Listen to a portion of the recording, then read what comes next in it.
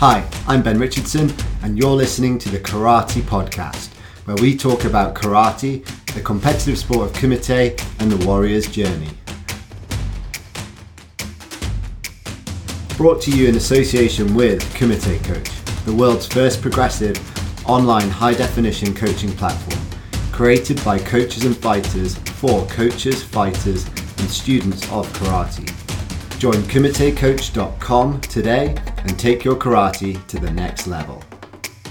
Hey guys, welcome to the Karate Podcast. Today we've got a great guest, Lauren Salisbury, who is junior Olympic bronze medalist. She's also a British champion, national champion, and part of the EKF team. So Lauren, welcome to the podcast. Thanks so much for being on with us. It's fantastic to have you here. Thank you for having me. Absolute pleasure. So as always, we just like to start the cast, just find out how people get into our great sport. So could you tell us a little bit about what got you started in karate and where things kind of went for you from there? So my dad started karate when I was younger, and I used to just go along with him on a Sunday to watch. So at the age of 5, I started karate. And then my older sister believed it was a boys' sport until she started coming down, and she ended up joining in, and then my younger sister. So it's sort of become a family thing. Yeah. And then we weren't on the part of the EKF, was part of a different association, and we was winning, and it was just sort of, then we found out karate was going Olympic. So my dad looked into it and found like an EKF club. So at the age of 10, I was sort of overlapping doing the both, and then we decided to move. Yeah. And then our intentions were then England squad and British squad, and then you see like what an actual like championships is like. Yeah. So that's when you sort of see a big difference. Like you go to a club and you're like from the best to like the worst again. That's how we got into it. Okay. And then when we was younger, obviously we did cat-around fighting. Yeah. So we got to, I think, about 12 or 13, and that's when I decided, well, when I was younger, I only ever won kata, and I never won fighting. Oh, really? And then, yeah, my older sister won the fighting, and I won the kata. And then it's sort of about 12, 13, I started to win the fighting a bit more, and that's when I decided to give up the kata. Right. Yeah, so that's how I started. Fantastic. And I was looking at a couple of your bios online. You were quite successful kind of off the bat with your competitions. But was there a particular point where you decided, I'm obviously getting good at this, I'm going to dedicate myself to the sport? Was there a particular point that pushed you that way? From the age of 13, so when Willie Thomas was national coach, me and Charlotte Hope were training with him at some of his courses, and the selections for the Indonesia World was coming up, and we were both 13, so obviously you have to be 14 to get selected. So he was watching us at national championship, and asked us if we'd be 14 for the championships, which we both were. So he asked us to then start going to training. Yeah. It was at that point that's when the intention changed to try to get selected and try to get on the squad. Yeah. From about 15, it was completely different. Yeah. Wow. So that's really young to be, straight at that high level so quickly. So have your goals changed, in the last few years from when you first got on the team and squad? Have they changed over time with focus, or have they always been the same for you? I guess it's always been the same. So my first Europeans, I placed 7th. And that's just sort of when I was a cadet, like started building points as such. But I only got selected the second year, so I only had one competition as a cadet. And then by the time the World Championships come around in Tenerife, I turned 16 the week before.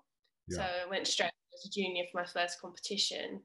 And then whilst it was out there, the whole format of the competition got changed because it then became the first Olympic qualifier. Right. So everything changed while we was out there. The days we were competing, it became like a spotlight day on the juniors. And obviously it was my first even competition being 16. Yeah.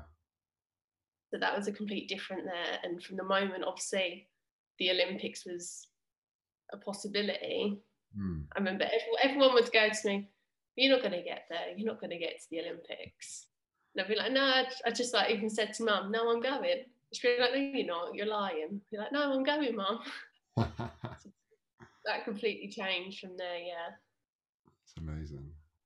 And who in that time period was your kind of biggest influence in terms of fighters around you? Were the people you were looking up to that inspired you, or were you more kind of focused just on improving your own game? The moment I got on the squad, it was like me and Charlotte Hope side by side.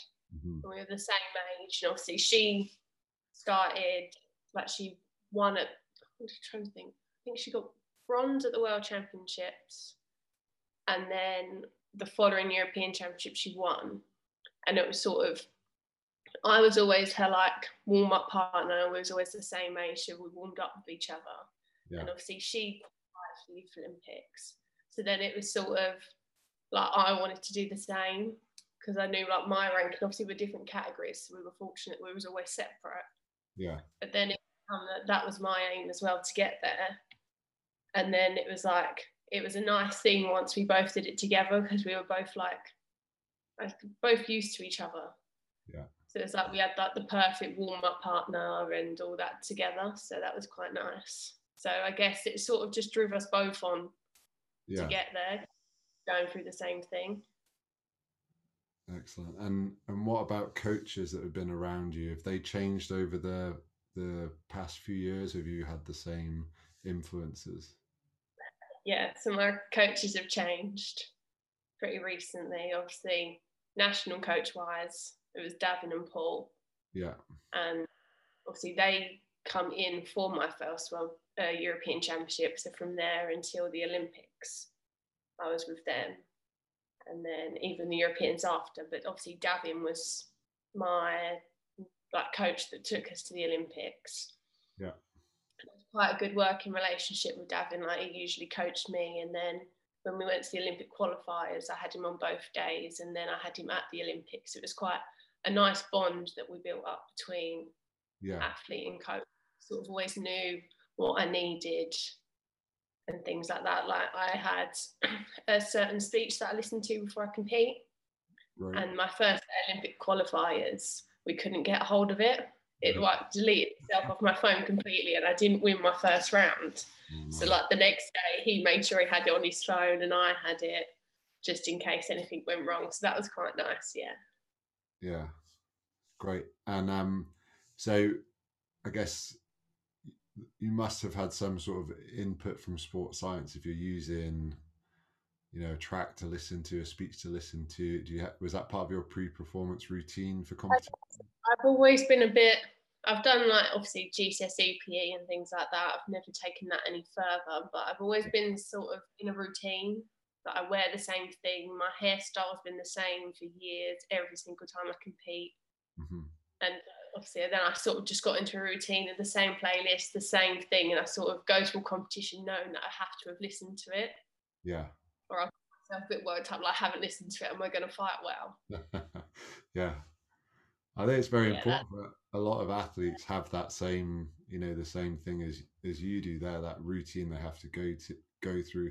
I know as a fighter, when I was competing, I had a certain playlist I listened to, I had a certain kind of routine I had in terms of my goals and things like that. What about your nutrition side of things? Have you paid much attention to that over the years, or are you just kind of float between the weights? So as a cadet, I was in the plus 54, and once I was junior, I was plus 59. But I've always been the lightest of the heavyweight division, because obviously it's not particularly heavy. So I was going to, I think my first World Championships, I thought plus 59. It was in Tenerife, and it was sweating. And before we even weighed in, you had to queue up on a staircase, which was under a glass window. So obviously people cutting weight who were like trying to like just loving it. And then I think I was under my weight. Right. So I might have been about 57 and a half in the morning. So I had my sister and my boyfriend bringing me like croissants, water. I just down it. And like, that's always been me. And like, especially even at the Olympics, I was under my weight. And I felt ill while I was out there as well. So I lost a lot of weight. Yeah. So I had to gain, especially like the Danish girl in that category, she weighed like 72, 73 kilos. And she was always the person to step on the scales in front of me. And then I'd be like the little light one behind. Yeah, but other than that, I haven't really focused on like nutrition. I'm the way I am, and I wouldn't change that really. Yeah. Okay.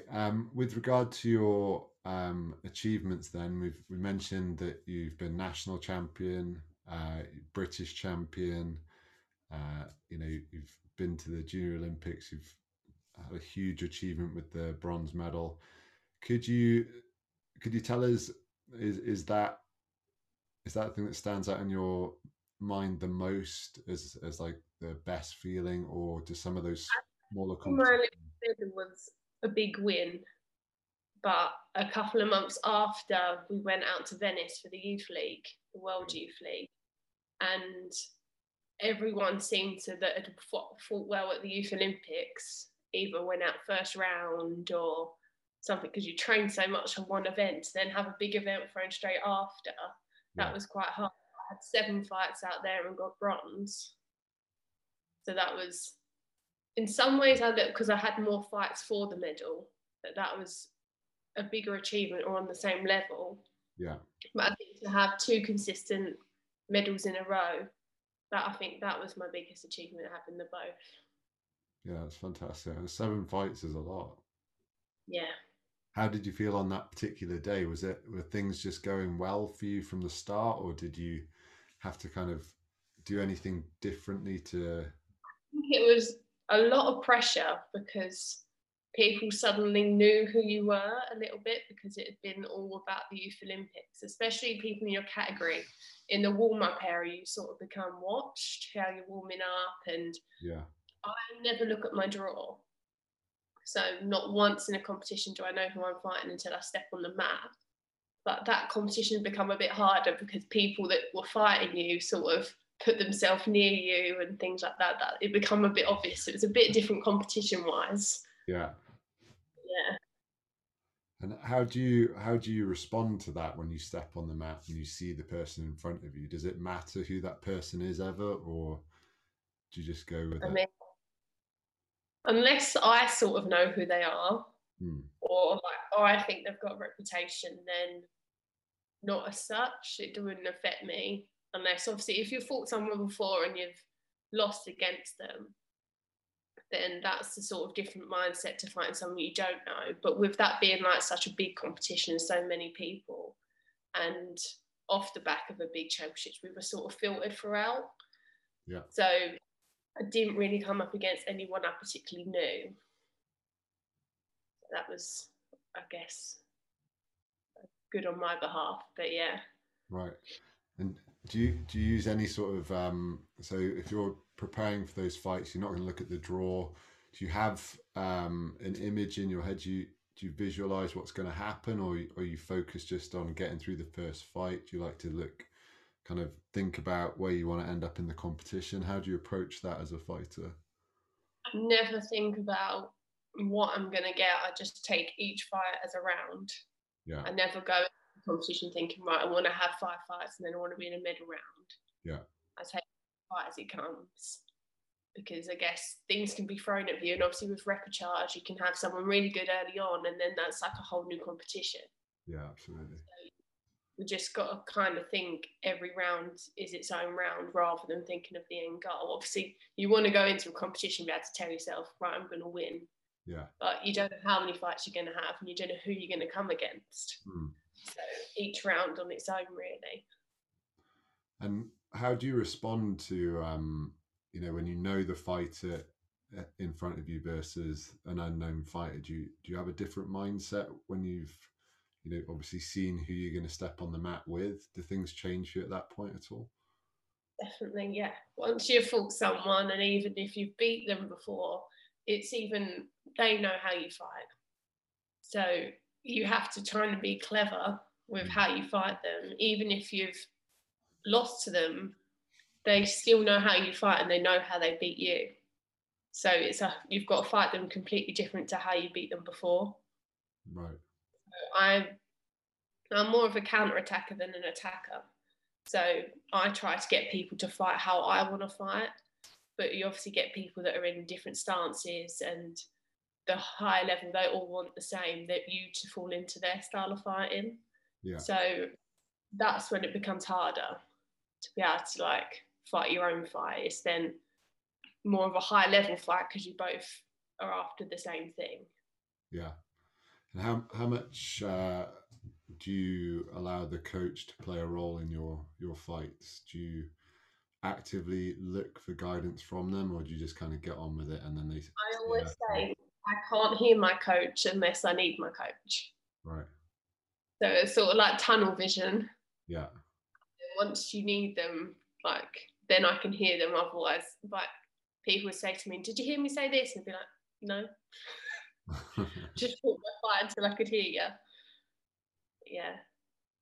So you've you've done so much. You're only 19 years old, but you've really covered a huge range of competition in your karate career already. How did you cope with basically the last 12 months? Because it's almost, we're sort of 10 months into no competition now, aren't we? And so for me, obviously, I turned 18 last October. So obviously I went into the under 21s, but I went into the seniors as well. So I was fortunate enough to get into the top. I think I was placed 50 something when I transferred points over. Yeah. So I managed to compete in the K1 in Paris last year. So obviously last year was going to be like my year getting into the points and being able to do the big events. So obviously I had Paris, which was a big taster, and then I had the Junior Europeans. And then that was like sort of, okay, no, you've got no more this year. And it's sort of the first years, like sort of as you turn 18, by the time you hit 19, you've got the experience. So it sort of delayed that a year of feeling out the competitions. Yeah. And how did you find it in terms of motivation? Obviously, for me, I was in my last year of A-levels as well. So had my exams cancelled, had obviously no training. So it was sort of like a big shock all at once because nothing was happening. Yeah. So I found myself a part-time job and everything like that because I couldn't just sit at home because I didn't know what I was going to be doing. Yeah. So on that side, obviously then training online, it's not been too bad because obviously I've got my sister, so we train with each other. And obviously we have the gyms, so we can go treadmill and things like that to train. So that's when you like sort of appreciate and you can think, oh, people that are on their own, what are they going to be doing? Yeah. But we've had quite a good like setup of online lessons and things to keep us getting through. Great. So what could you run us through like a typical training week for you in terms of how often you train? It can be in a regular season. It doesn't have to be COVID-19. Not during COVID. But just now I recently moved clubs, so I'm now WIKF. So since moving to here, we're more like we've done our black belts before we joined the EKF, but now we're sort of driven by getting our EKF black belt as well because I want to coach. Mm-hmm. And obviously you can't do that now until you've got a black belt. Yeah. So we're grading through, so we're at our first Qs ready to take our black belts hopefully later on this year, next year. So that's been a big thing. So we do traditional twice a week, 3 times a week at the moment because we can do sort of more online, and 3 times a week that with the club. And then obviously Joe Kellaway usually does a session on Fridays when he's down, so we usually train with him. And just on the evenings that we haven't got training, we're down here training, so just trying to make the most of what we've got really. Yeah, because I think a lot of young fighters will look at people like yourself and want to achieve the same level of success, but it comes down to what you put into it, doesn't it? Yeah, definitely. It's like, obviously, like even now of an evening, I think I've just started a job up London, so it's like getting in and then finding the motivation to train once you've got in from a cold day of traveling. So that's sort of now a new challenge in itself. But even from school, like you had to come in from school, you knew you had to train, or you knew you had to come in from school, go for a run, have your dinner, then go to training. And like sometimes don't get from training until 10:30, straight to bed, up for school the next morning. And I didn't even go to school local, so I was on the bus at like 7 o'clock in the morning. Yeah, so full time. Yeah. And with your training, and obviously you do a lot of travel, who are the people that have made this happen for you? Who's there supporting you in the background? My mum's the biggest supporter behind us, like financial wise, paying for trips. Obviously I get to travel with my sisters and travel with the club. And like my boyfriend does karate as well, so that's quite handy. Like we travel a lot, but I guess it's quite a family thing, so it makes it quite enjoyable, like extending your trips to do a bit of sightseeing and all that. It's all part of enjoying what you're doing. So like I'd say my mum like financially supported a lot. Obviously while I'm at school I wouldn't be able to support anything that I've done, and obviously everything's been self-funded. So even down to like my Olympic qualifiers had to pay for ourselves. So and is that one of the biggest challenges for you as a fighter who wants to compete with the best in the world? Yeah, financially, obviously, it's not just one person. It's at one point it's the three of us all selecting, and knowing that obviously England trips aren't exactly cheap. So it could be like three of you going for selections and thinking, oh, like how much is that going to cost at the end? Let alone, obviously, if three of us were selected, mum would want to go out there to watch and things like that. So that is the biggest thing. So as a junior Olympian, what are your goals now? You've been a British champion. Does it reset now you're moving into the seniors? Do you need when to you're a senior, what you've done as a junior doesn't really count anymore. No one thinks, oh, she did that when she was a junior. So obviously I'm in a position, fortunately, where like I can compete at like the Premier Leagues and things like that. So now it's just even getting through one round, getting through two rounds, and sort of building gradually. So like obviously you can't say straight away once you turn a senior, I'm going to win the senior Europeans or things like that. Obviously it would be a dream. But just like to set your goal to be able to get through like one round, two rounds, each competition, to start placing and things, that's the goal. And then to eventually move on. Obviously now my intentions are to select for under 21 and senior Europeans and worlds, which obviously comes double the cost, but that's the aim now. And what about the more on the domestic circuit? What do you have any goals for the domestic circuit itself? I guess as such over in England, I guess obviously now you have the senior of the weight that you have to beat as well. So obviously mine being senior, mine is 68. So it's me and Kate Kowinski going for the position. So luckily me and Kate have trained a lot together over the past years, and she came out to the Olympic qualifiers with me, and she was that sort of like the athlete liaison over there. So she was there when that happened. So we've got quite a good relationship with each other, I'd say. So that is just the new, like now it's been a position like I'm 18 and we've not even fought at one competition. So now I guess you've got to fight each other first before you know what's going to happen, and we haven't even had that to fight. So that's the new aim. And then with regard to your preparation for tournaments, does that change depending on the size of the tournament, or do you just always prepare in the same way heading towards competition? Obviously well, in England, you know standard who you're going to be competing, and a little bit more you can prepare for your competitors. Whereas when you're going abroad, you don't know who you're going to fight. Yeah. So it's completely different, I'd say. Like even like the amount of times you run, the amount of times you train, how you train is all completely different. Great. And do you have any hopes for British karate over the next couple of years?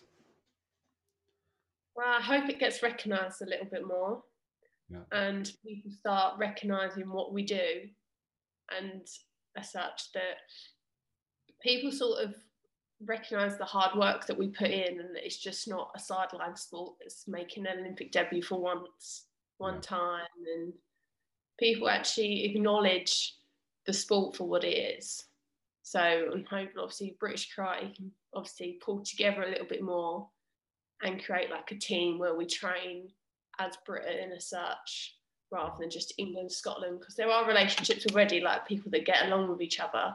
Yeah. So it's just pulling us all together to create a better team, I guess. Yeah. And obviously the Olympics is now this year, maybe. Hopefully, it'll go ahead this year. Is there anything? Obviously, the Kumite is going to be the thing you're watching. Have you got interest in that at a personal level, other than just watching it as a spectator? How did you feel about the announcement that it wouldn't be in 2024 as well? So obviously, once it was in 2020, that was like the biggest thing that's ever happened for karate. And I remember the day that it happened. I think from the British before, we all had our like "Let's Go Tokyo" tops or something. So I remember on the day all having pictures and things in those. So obviously that was quite an exciting time that was going to happen.